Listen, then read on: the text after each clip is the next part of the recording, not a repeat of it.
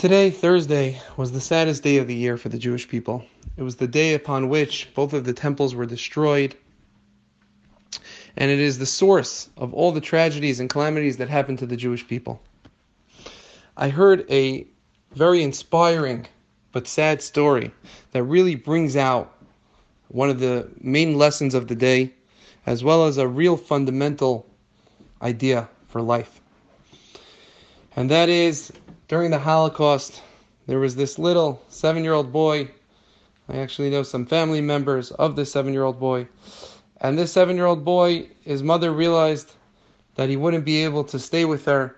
And she decided, let's try to save him. And her husband was already dead at this point. He already passed away. And she decided there was a Polish family that was very close with her family, as her husband had employed this Polish man and was very good to this man. And she decided to ask him if he would adopt, so to speak, her little 7-year-old boy. And he says yes, of course, but only for money. So she accumulates everything she has. She gives him the money. He takes him, and she's sent off to Treblinka, where she is killed on the spot. This boy is living in this man's house for a day or two, and then this man says, the funds that your mother gave us to take care of you ran out. You can't be here anymore.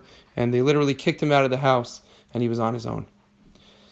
With nothing else to do, he went into the forest, he snuck away, and he found some other people there, and they managed to live off berries and whatever they found in the forest for about 6 months.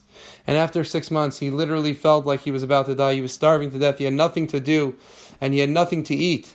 So he decided, my only chance, let me go and knock back on this Polish man's door.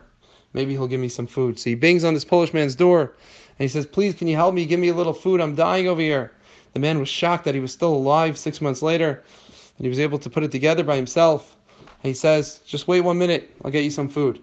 Closes the door, comes back 15 minutes with the Germans, gives this boy over to the Germans. The Germans offered for anybody that turns over a Jew, they offered them 2 bags of sugar. This guy obviously wanted his sugar rather than help out this Jewish boy, and gave the Jewish boy over to the Germans, and he was killed, unfortunately.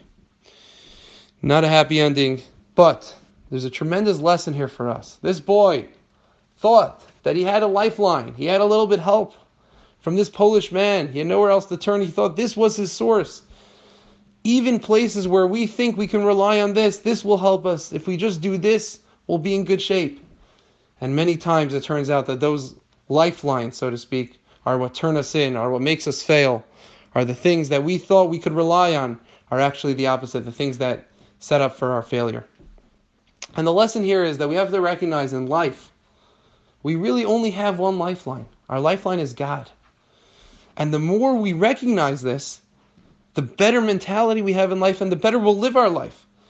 Because when you pray to God for help, and you recognize that He's the only one that can help you, and you don't think, I have some other lifelines too, but this is another additional thing and I'll pray, your prayers mean that much more.